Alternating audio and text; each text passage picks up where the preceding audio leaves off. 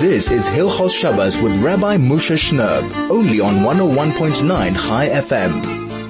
101.9 Chai FM. This is Soul to Soul on your radio, Friday afternoon. Erev Shabbos Kodesh, Parshat Lecha in the year Tov Shin Pei Beis 5782. And a very, very warm welcome to all of you. Thank you so much for making the time on a busy Friday afternoon to come join us, to come allow us into your homes, into your ears, into your devices, so that hopefully we can share a few words of Torah, a few words of chizuk, make us stronger, better, more aware Jews, both in terms of the Parsha, in terms of some halacha, and that should help us create an atmosphere that will lead into a beautiful, beautiful Shabbos. So let's not waste any time. Let's get right down to the very, very first pasuk of this week's Parsha, probably one of the most famous psukim in the Torah. Vayomer Hashem el Avram, Hashem says to Avram, Lech Lecha, go for yourself, me'artzecha, from your land, your country, umi moladetzecha, and from your birthplace, umi beis avicha, and you from your father's house, ela oretz asher hayaraka, to a land which heretofore will remain unnamed, but I'll show you where you have to go. And obviously all the commentaries ask the very obvious question, that the way the verse is set up, it seems to be backwards. Leave, go for yourself, lech lecha me'artzecha, from your land. One second, if I'm leaving, I'm going on a journey, so then the very first place I leave is I walk out of the front door and I say, bye Dad, whatever, I'm leaving. You leave your home. And then you travel around some local streets till you get to the motorway, and eventually you reach the city limits. And then once you're out in the city limits, you're on the open road, and eventually you'll get to a border crossing and leave your country. Surely the order should have been faket, should have been backwards, all the way around. Leave your father's house and your birthplace, which is like your city, and then your country. Why is it backwards? So open your heart to your amazing, beautiful idea from the Alshich. The Alshich says that Avraham Avinu is not being told to make merely a physical transplant of himself, to move himself from one country to another, just to pack up and send the lift and pack up all the things and move oneself to a different place. Avraham Avinu is being asked to completely transform and change himself from a person who lived in one environment to someone who's going to be in a totally, totally different environment. And there, the process is totally, totally different, because one has to uproot not just a physical proximity, but one has to actually change one's whole life. And there, it works actually the other way around. Because when I am, the first thing, and perhaps the easiest thing to do, is to leave my country's culture. Yes, Sunday Bride Day, okay. I can live without Sunday Bride Day, and okay, maybe I won't support the Springboks anymore. Okay, that's not such a terrible thing. But my city, well, I spent a lot of time in my city, It's the haunts that we used to frequent on Saturday night. It's the outings and the parks and the things we went to with family and friends. It's my favorite eating spots and things like that. It's the place where I fell and broke my arm. It has a lot of significance. Very hard to uproot that. And of course, most difficult is Beis Avicha, your father's house, to depart from the customs and traditions and things you had at home, from your mom's best in the world Friday night chicken, or from the kind of your bed and your little corner, and the way things were done, and the minhagim, and the way things happen in your house, and the great conversations and romps you had with your dad. That's really, really difficult to leave. And especially since Avraham Avinu is now going to another country, to a land of Kedusha, to a land of Eretz Yisrael, and needs to completely forget all the culture of Choron and Ur Kasdim and the house of Terach. That's a very, very difficult ask, and therefore the Torah presents it from easiest to most difficult, in order to make it a little bit easier for Avram to make that spiritual transition. And of course for us, if we want to change, it's not enough ever to just, pick yourself up and go to a different location. It's making that spiritual transition. It's getting rid of some of the crazy things we have in our head, some of our mishugasim, some of the cultures we've imbibed from the world around us, and becoming greater and more involved and committed Jews. This is 101.9 Chai FM. We're just beginning. Please stay tuned. We'll be back with much more. This is Hilchos Shabbos with Rabbi Moshe Shnerb, only on 101.9 Chai FM. 101.9 Chai FM, soul to soul, back on your radio. Erev Shabbos Kodesh, Parshat Lech Tov Shin Pei Beis. It is wonderful to be with you again and be able to spend some time talking Torah, preparing ourselves for Shabbos Kodesh. And let's talk about Avram Avinu. Parshat tells us something interesting about Avram. Avram koved ma'od b'mitne b'kesef v'azol. Avram was very, very laden with livestock, with silver, and with gold. Now, in Yiddishkeit, when we talk about the Chassidus of Ruzhin, so that already conjures up images of wealth and royalty. Indeed, the saintly Ruzhina Rebbe was in fact a legend in his own time. Everything about him, from the way he dressed to his living quarters to his total demeanor, was resplendent with wealth and monarchy. Nonetheless, he was regarded as one of the greatest tzaddikim of his time. The greatest gedolim, Torah giants of his generation, would travel for weeks just to spend a brief visit with him. They viewed him as mamish, as a angel, as a heavenly angel, dispatched to this world on a divine mission to reach out and inspire Klal Yisrael, to infuse them with love for HaKadosh Baruch Hu, for His Torah, and to glorify His name. The Rebbe's fame spread far and wide, and people from all over came to him just to bask in his greatness. Once, when the Regina visited Germany, so the distinguished Rav of Frankfurt, the saintly Rav Shamshon Fol Hirsch Zatzal, came to visit him. Following the visit, Rav Hirsch was asked his impression of the Rebbe. Rav Hirsch replied, "It is quite unbelievable to see how all the money and honor is brought to him, and he himself is totally disinterested in it. His one and only concern is how to increase kavod Shemayim and the kavod of Klal Yisrael."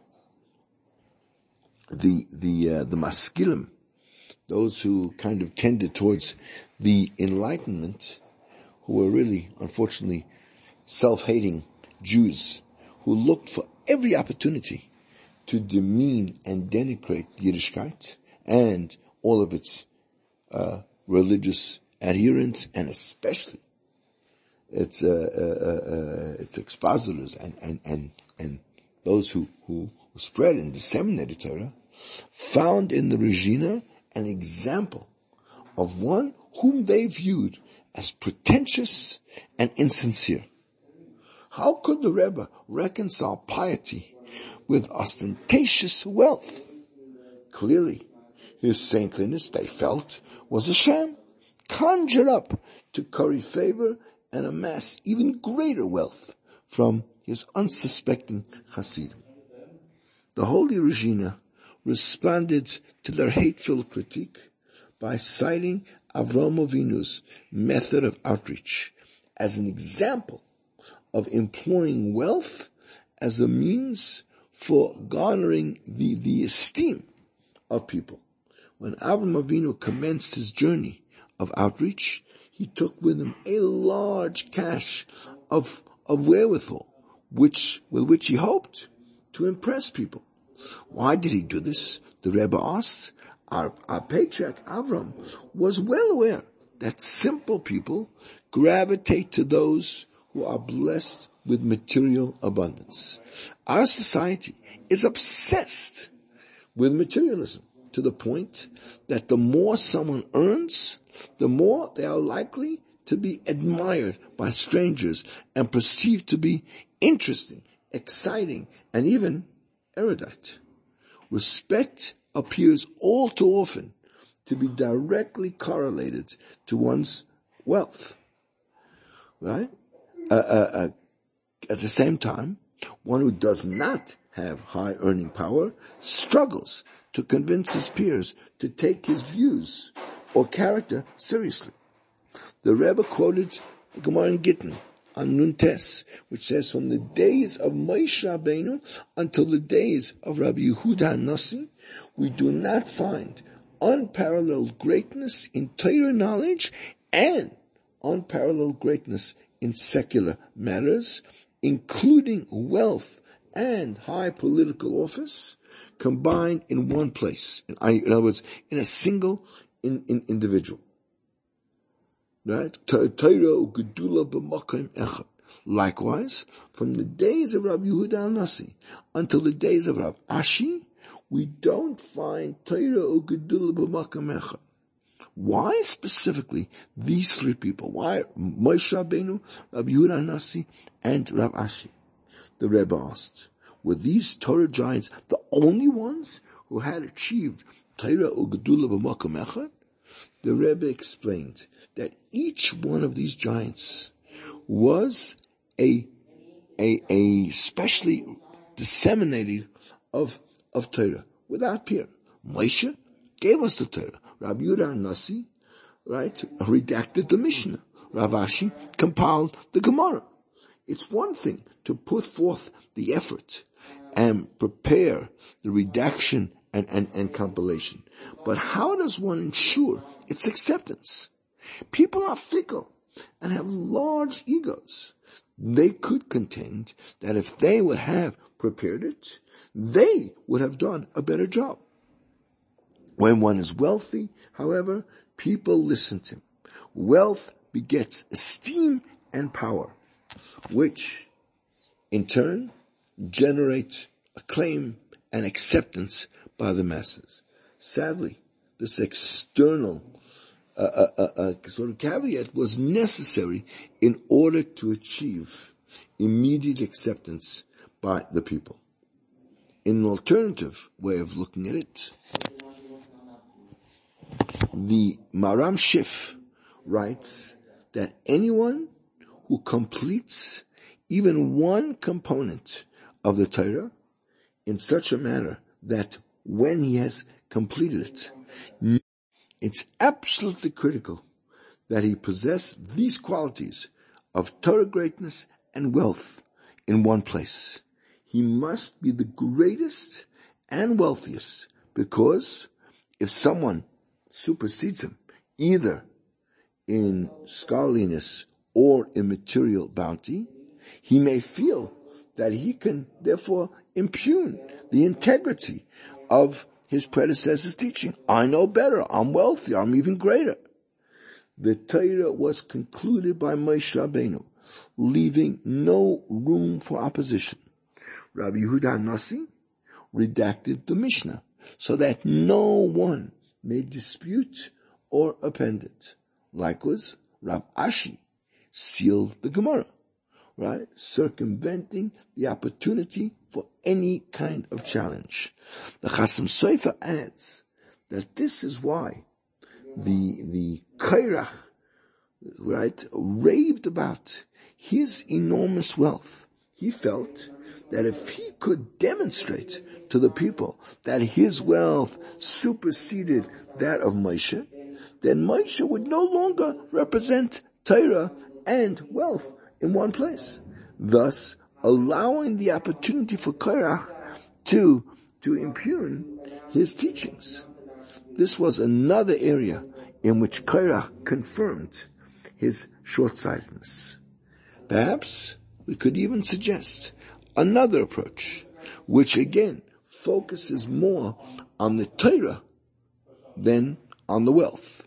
Moshe Rabbeinu, Rabbi Yehuda Nasi, and Rav Ashi represent the ultimate achievement of Torah study, in that they took the enjoyment of a limud, of ulamed, of teaching, of learning and teaching, to its highest point. Hashem wants us not only to study Torah, but to see to it that every single person in Klal Yisrael studies Torah, right? Lelamed, teaching Torah, defines the mitzvah of limud Torah, right? Each of these giants reached the highest level of Torah learning because he personally saw to it that the Torah was available to the masses. Each of them ascertained that Torah would never be forgotten, as was accessible to everyone, anywhere, all of the time. Avraham Avinu studied Torah, but until he reached out to the masses, right, the period of 2,000 years of void, of Tohu in the world, continued to exist. It was only after V'yasanefesh asher asu b'choron that he reached out to the multitudes and brought them under the protective wing of the Shekhinah in order to usher in the next period, which was the 2,000 years of Torah learning. This is 101.9 Chai FM. The program is Soul to Soul. We'll be back in a moment. This is Hilchos Shabbos with Rabbi Moshe Shnerb, only on 101.9 Chai FM. 101.9 Chai FM, Soul to Soul, back on your radio here, Erev Shabbos Kodesh, Parshat Lech Lecha, Tov Shin Pei Beis, and a warm welcome to those of us who are just joining us for our third segment of the show. We are about to go into something I think is very, very interesting and very relevant to this week's Parsha, and perhaps a little bit of a comparison or a contrast to last week's Parsha. And I think you might learn some very interesting things along the way. So fasten your seatbelts, right? Relax. Get yourself a beer if you want to do that, or a l'chaim, or a glass of milk, and let's learn together. Now we know that in the Gemara, Shnayis, we find Tanoim who are just called by their name, without any title in front of it. On the contrary, we also have some Tanoim who are called Rabbi. We have a third category of Tanoim who are called Rabbon. And it's brought in the Tosefta that the title Rebbe is greater than the title Rav, and Rabbon is greater than Rebbe, and the greatest of all is just the person itself. Lahavdil elef avdei avdalos. Right? You have a doctor, you have a professor, and then like the biggest mumcha is called Mister. To call just by his name is the greatest praise. For instance, Shimon HaTzadik, Shemaiah, Avtalion, who are called just by their name because of their incredible greatness. The Rambam, in fact, in his introduction to Perush HaMishnayos in the 7th chapter, he writes that there were 22 great Tanoim, and because of their greatness, they're called by their name without any other title. Because there's no title that could properly express their greatness. In the Shalas Chulas Afaksa Da'anya, so he brings there to try to explain this statement that Rebbe is greater than Rav, and Rabban is greater than Rebbe, and the name is even greater than that. He says, when a Chacham is just called by his name, he says this is an indication that the Chachma and his greatness is completely dependent on his own growth, on his own self-motivation. And it's not dependent at all on anybody else. When a Chacham is called with a title of Rav, or Rebbe, or even Rabban, that's a siman that his greatness is somehow dependent on his Talmidim, on his students. Because only very, very special Chachamim merited to reach the great level they reached just by themselves. Most of the Chachamim needed their Talmidim in order to become really, really great. As in fact, Rabbi Yehuda Hanassi says in Makas Daf Yud, Harbe Torah lamadatem min Rabbeisai, I learned a great deal of Torah from my teachers, umechaverai yoismehem, even more from my colleagues, umitalmidai yoisim yichulon, and from my students I learned most of all. And with this we can explain a very, very interesting a statement of the Zohar HaKadosh, that Vayomer Lakim Nasa Adam, where Hashem says Nasa, let us make, because Hashem consulted before making that. So in Rashi and Mefarshim we learn that he consulted with the Malachim. However, in the Zohar it brings that there was a call in Shemayim saying, Shimon, Shimon. And Rav Shimon Bar Yochai wondered, that's, who's possibly calling me? And he realized that when he was being called just Shimon, Shimon, without any other title, not Rabbi Shimon, he said to his colleagues, it must be that HaKadosh Baruch Hu that is calling me. End quote of the Zohar. And the obvious question is, how did Rabbi Shimon know that the fact that he wasn't being called Rebbe or Rabban or something else, that was definitely the Shekhinah that was summoning him?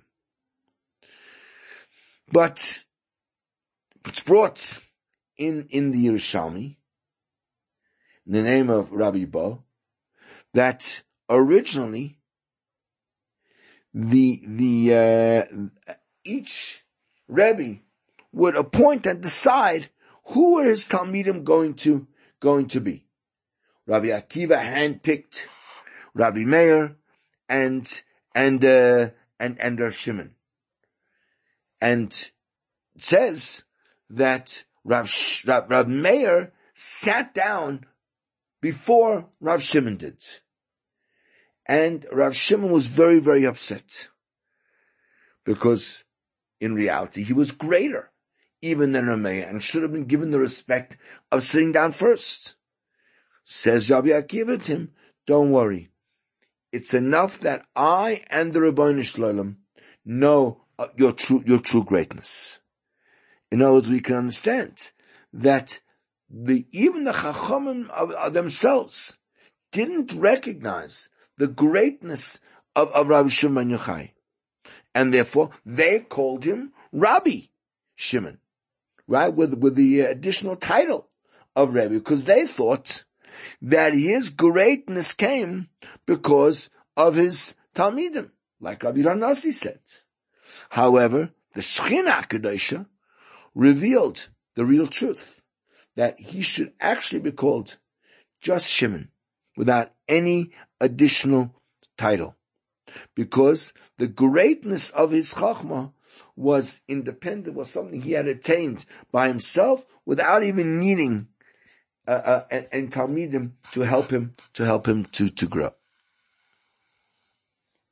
Perhaps another way of looking at this is, in last week's Parsha, when we introduced to Noach And we're told, Eile toldois Noach. Noach ish tzaddik. Noach was a righteous person. Tamim, he was perfect. Haya b'darasa. Esa elakim misalach Noach. He walked with HaKadosh Baruch Hu. Rashi says, Haya v'skiroi. As soon as the Torah mentions him, siper b'shavchoi. It starts to tell us his praises. As it says, Zecher tzaddik livracha. Every time you mention a tzaddik, praise him. Now, the obvious question is, first of all, this wasn't the first time that Noach was mentioned. Already way back in Parshas Bereshis, we mention Noach's name. And using this principle of Zecher tzaddik livracha, the Torah already should have praised Noach already back in Bereshis, where he's mentioned a few times. When he's mentioned the first time. How come the praise only comes now in Parshas Noach? Furthermore, if this principle of every time you mention a tzaddik, you should praise him, right? So therefore, how come in this week's Parsha, where we are introduced to the great tzaddik, Avraham Avinu, in the beginning of Parshat Lecha, the Torah doesn't say anything about the praises of Avraham Avinu. In fact, we don't speak at all about Avraham's great attributes. In fact, the Rabbi and the Maral and Gur Aryeh actually ask this question. Says the Gemara in Maseches Erchin that in Eretz Yisrael they used to say that we know Lashon Hara kills 3 people. We know it kills the person who tells this Lashon Hara. It kills the person who listens and accepts the Lashon Hara, and the victim of the Lashon Hara. Right? And the obvious question is, we understand why the speaker should be punished. We understand that the listener, who was responsible by lending an eager ear to make the person speak, we understand they should be punished. They actually sinned with the sin of Lashon Hara. But the big question is, why does the victim, of the one who is spoken about, why does he have to suffer? What did he do wrong? So here we come to a very, very important concept. And that is, we have to understand the incredible damaging power of a dibur ra, of bad speech. Because the bad that's spoken about a person actually has a terrible effect on the person whom was being spoken about. Why? Because when we speak negatively about a person, that has the power to bring out from the person, from latent potential into reality, all the hidden negative elements of a person's personality. And therefore, when you speak bad about another person, so what happens is that kind of goes into the person and searches out and attracts like a magnet all the evil qualities that are hidden in the person, and it's much, much, much easier, chas v'shalom, for that person than to bring out those evil qualities into reality, to bring them outside. And therefore, even against his will, it's almost impossible for the person who was spoken about not to avoid being damaged, not to avoid being so susceptible to not being able to control those bad koichas that so much now want to get out. And of course, we understand that if that's true about speaking Lashon Hara, and we know that Hashem's midah of doing goodness is much, much, much greater than Hashem's attribute of punishment. Therefore, if this is true in the negative side about someone who speaks bad about another person, how much more so about someone who speaks positively about a person? That those positive words go into the person and they make it much, much more facile for the person to access and to kind of bring out into the open all of his good midas. And because the Gemara in Bava Metzia says that we know Rabbi Yehuda Hanasi revealed about his son Rabbi Elazar Rabbi Shimon, that it happened was once there that he fell into a very, very deep pit. And what Rabbi Hanasi did? He gave him smicha. He gave him the right to paskim. And he gave him the title of Rebbe. And Rashi explains, why did he give him the title of Rebbe? So that people should call him Rebbe, so that people will be a little bit jealous of him, and kind of he'll be able to then more easily access his strengths in Torah and become a greater person, and therefore be more likely to be saved from his predicament. By people calling him Rebbe, that would encourage him. That would give him more strength, more potential, more drive in his learning Torah, and that would be a zechus for him. That would help him get out of that predicament. So therefore, by Parshas Noach, not in Bereshis, but in Noach, where Noach was about to stand in front of a huge test, to stand up against an entire generation of crooks, of criminals, of idol worshippers, of people who served adultery, of thieves. And not to be at all attracted, not to be at all dragged down after their actions and their terrible midas. How do you do that? So Hashem chose, therefore, at the beginning, to mention all the great attributes, all the milas of Noach, and to speak about it, so that it would make it much more easy for him to access all of those immense, latent, good qualities that he had, and be able to stand up to the test.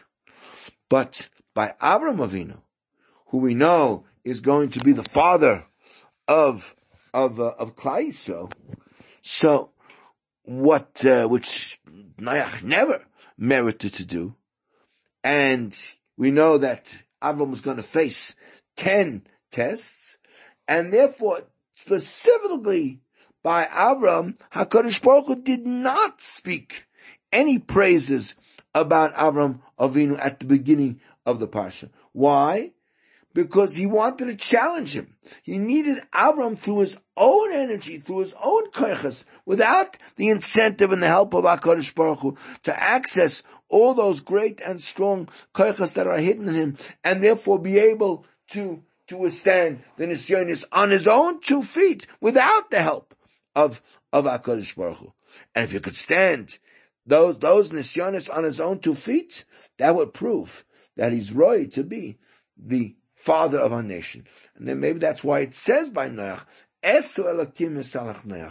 Noach was able to achieve his greatness with the help of HaKadosh Baruch Hu, who pumped him up by speaking about how great he was. But Avraham Avinu says, Lech, you got to go on your own 2 feet. You've got to prove your own greatness through your own strength, pulling yourself up by your own bootstraps, without any help from HaKadosh Baruch Hu. If so, we can understand and say that the Shekhinah also therefore chose to call Rabbi Shimon just Shimon without the word Rebbe, in order to teach us that Rav Shimon is like Avraham Avinu, and the same way that Avraham Avinu the Torah doesn't want to mention any of his praises in order to make his nisyonos, his tests greater, and therefore the reward even greater, so too Rabbi Shimon, who was so innately great. In Shema, they didn't want to praise him at all in order to raise the specter of his tests and raise the specter of his accomplishments. Perhaps we could add one more thing by bringing the Chasam Sofer in his Chidushim. He brings the Gemara in Megillah, where Reish Lakish was once going on the roads, and he came to a huge big pool of water, and he couldn't get over it. So there was a certain person who saw Reish Lakish there, picked him up and took him on his shoulders, and was crossing the river. So Reish Lakish said to the man, "Have you learned Chumash?" He said, "Yes, I've learned Chumash." "Have you learned Mishnayos?" Yes, I've learned 4 Siddharim of Mishnayos. He said to him, "What? You're so great, you learned 4 Mishnayos, and you're carrying me across the river? I'm not worthy of being carried by you. Throw me into the water." So the man said, No, I really, really want to serve you. I want to do this service to you. So the Rosh said, "Okay, if so, let me teach you halacha, and then once I teach you halacha, you'll be my student, and then you can serve me." And he told him that Jewish girls are very, very careful, that even if they see a drop of blood, they wait 7 clean days. Says the Chasam Sofer, Reish Lakish understood that this man was a Talmid Chacham, but he was a very, very, very humble person. And because he had learned 4 a Siddharim, and yet he was carrying Reish Lakish on his shoulders. And Reish Lakish couldn't tell by the clothing he was wearing that he was a big Talmid Chacham. And this was a tremendous attribute that he didn't make any airs about himself. And that's the way Chachamim act, to hide their good deeds as much as possible, that people shouldn't realize their true greatness. Right? And in fact, as the Chovos HaLevavos writes, that even though that it's the derech of tzaddikim and the Hasidim, one has to be very, very careful to hide yourself, but at the same time, not to get depressed, but to be happy always, all day in your avodas Hashem. And that's what he says. What did Reish Lakish teach him? That Jewish girls are machmir on themselves, are so strict that even on a very, very small aveira, which is compared to this drop of blood, they worried. That the greater the tzaddik is, the more he's worried about his averis. And therefore maybe we could say that Rav Shimon, who truly understood that in his own mind he was not worthy of any respect, because maybe he had done some other, maybe he had a bad thought, but he knew the world didn't know that. When he heard the Shekhinah calling him Shimon, he understood this must be the Shekhinah, because only HaKadosh Baruch Hu understands that I'm not perfect and not deserving of being given any great titles. So therefore, that's what explains to us that in fact the greatest name a person can have is in fact not to be called any title at all. This is 101.9 Chai FM, and the program is Soul to Soul. We'll be back in a moment. This is Hilchos Shabbos with Rabbi Moshe Shnerb, only on 101.9 Chai FM. 101.9 Chai FM. The program is Soul to Soul. Back on your radio, Erev Shabbos Kodesh, Parshat Lecha in the year Tafshin Pei Beis. It's so great having you on board as we now swap and start talking a little bit about the halachas. And we're back at the beginning of Hilchos Shabbos. Before we do that, of course, as we always do at this time to give us the important times that we need to know for this coming Shabbos, Parshat Lecha. So the earliest time for lighting candles this afternoon is at 4:55, 5 minutes to 5. That is the earliest time. If you're organized, if you got everything in place and all the food's on the hot tray or hostess or wherever you keep it, and everyone's dressed and everyone's showered and the house is looking all spiffy and ready for Shabbos, hey, let's go for it. Let's get into Shabbos. Let's light those candles.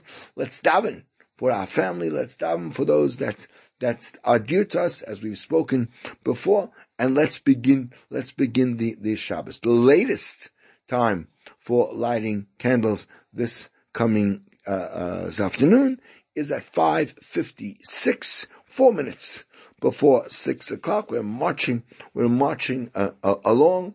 Please make sure that everything is ready, that the house is all ready, and you're on your way to shul, because you should be going to shul if you're a shul goer, in time for mincha, which usually starts around the time of candle lighting.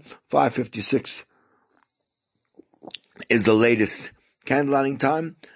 Sunset shkia is at 6:14. That's absolutely latest injury time. If you're sort of stuck on a motorway and you need that extra time to get home, please leave earlier so that you don't have a situation like that. It really is nerve-wracking and very, very problematic. So let's do everything we can, please, to avoid that situation. 6:14 is shkia. Therefore, if you want to be able to daven Ma'ariv at night and not have to repeat the Kriya Shema at all, so then, of course, one will daven Ma'ariv after about 6:32, and then you're in the clear, you're good to go. You won't need to repeat the Kriya Shema again, and then, of course, you can then simmer down after a good Ma'ariv in shul, and then enjoy the family, enjoy a beautiful meal that has been cooked with love and devotion and such excitement for Shabbos. Tomorrow, of course, is Shabbos Kodesh, Parshat Lecha, and the normal Haftarah for Parshat Lecha, and it's a routine Shabbos as we get ready, of course, for next week for the Shabbos project. Shabbos Kodesh ends tomorrow night at 6:47, 13 minutes before 7 o'clock. Getting along, the Shabbos, so I get definitely getting longer. One can feel it perhaps in the weather. It's quite warm this week, but that makes for a beautiful Shabbos day. Maybe sit outside a bit and read something and enjoy the environment, enjoy the ambiance of a Shabbos. We are just about finishing up the laws of candle lighting. We spoke last week about different situations of people who are married, single, at home, not at home. Just what about people, though, let's say, who are living, let's say, in a communal environment? They're in a yeshiva and therefore living in some kind of a dormitory or a sem, etc., same sort of situation, or God forbid, someone who's not well. So generally speaking, let's say yeshiva students, bochrim, or even university students, whatever, who are learning in a yeshiva and living in a communal type of situation, even though, of course, they're still dependent on their parents. Someone's paying the yeshiva or seminary or university fees. They're still very much dependent on their parents who take care of all of their needs. Mom, I need money, right? And of course, the parents respond. When you have a situation that the parents are still taking full financial responsibility for you, still, since for quite a majority of time, a whole semester or a whole year, whatever, the children are away from home and taking up lodging in a dormitory type situation. So during the time when they are away, when they're in the dorm, they are considered to be independent. And therefore, as independent people, they are obligated to fulfill the mitzvah, their own personal mitzvah, as we spoke last week, of lighting candles in honor of Shabbos. Since, let's say, they're in that dorm kind of setup, and they're eating their meals together in a communing dining hall, so then they have the status really of one big family. And therefore, one of them would need to light candles in the dining room with a bracha on behalf of all of them.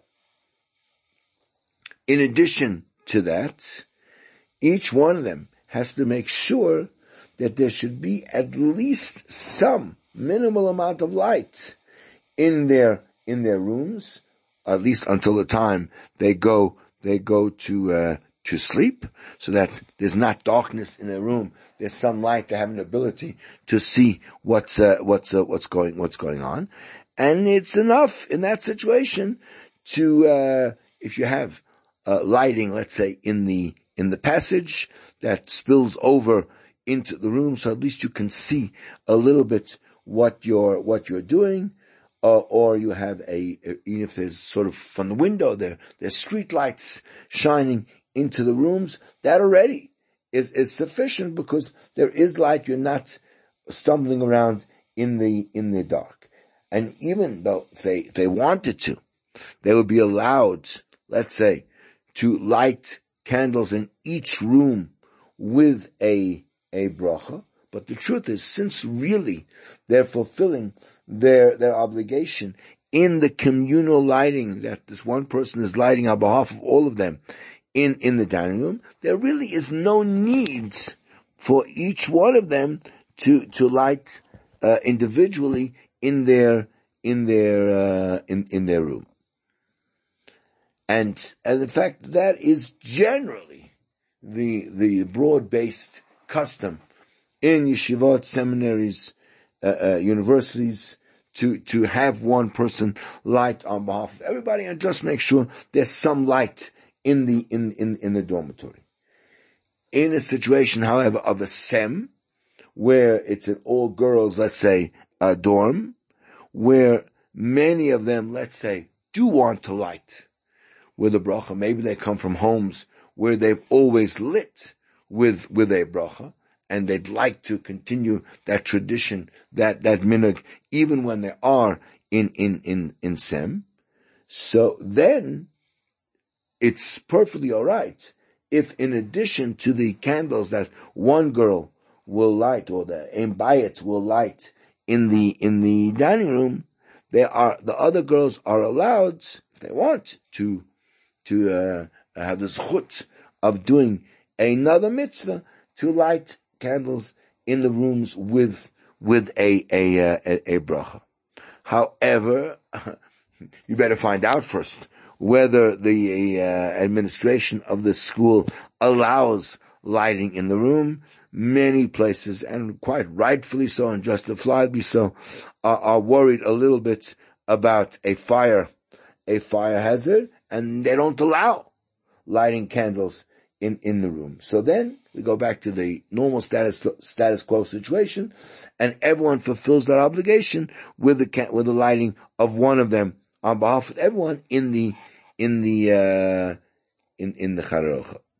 And it's a good idea that the other girls should have in mind that when they, let's say, turn on the light in their room, to fulfill the mitzvah that way, as we spoke before. Ill people in a hospital fulfill their obligation where with candles that are being lit in a central dining room, that is also sufficient. We'll come back and finish this discussion, please God, after the break, but we're going to go away and come right back. This is 101.9 Chai FM. The program is Soul to Soul, and this is and remains the greatest Jewish radio station in all of Africa. This is Hilchos Shabbos with Rabbi Moshe Shnerb, only on 101.9 Chai FM. 101.9 Chai FM, Soul to Soul, back on your radio as we enter our last segment of this week's show. It goes so fast, unbelievable how time, the nearly hour that we have, passes together. And we're talking about lighting candles. We're talking about for a woman or a person who's in a hospital over Shabbos. So, as we said, on a fundamental level, if someone is lighting candles in a dining room, we're talking obviously in a Jewish hospital, then you could fulfill your obligation by those candles. A married woman who normally lights candles every single Shabbos in her home, if she finds herself over Shabbos in a hospital setting, so again, if permission is granted, she would be allowed to light candles in her room with a bracha. I am aware of some places where they actually do allow that. In a situation where they don't allow it, which I think would probably be the majority, and in a hospital one can certainly rationalize and understand that might be the case. So where the rules of the hospital do not allow a lighting of candles in the room because of a fire hazard, so then in a Jewish hospital again one could rely on the dining room. Otherwise, one can use other kind of lighting that we spoke about before that would qualify as being Shabbos lights. These LEDs and different things that are usable for lighting candles. And again, one needs to, and we'll speak about this more later in terms of having lights turned on and off in the hospital. We'll speak quite at length about some of the laws of that apply to keeping Shabbos in a hospital.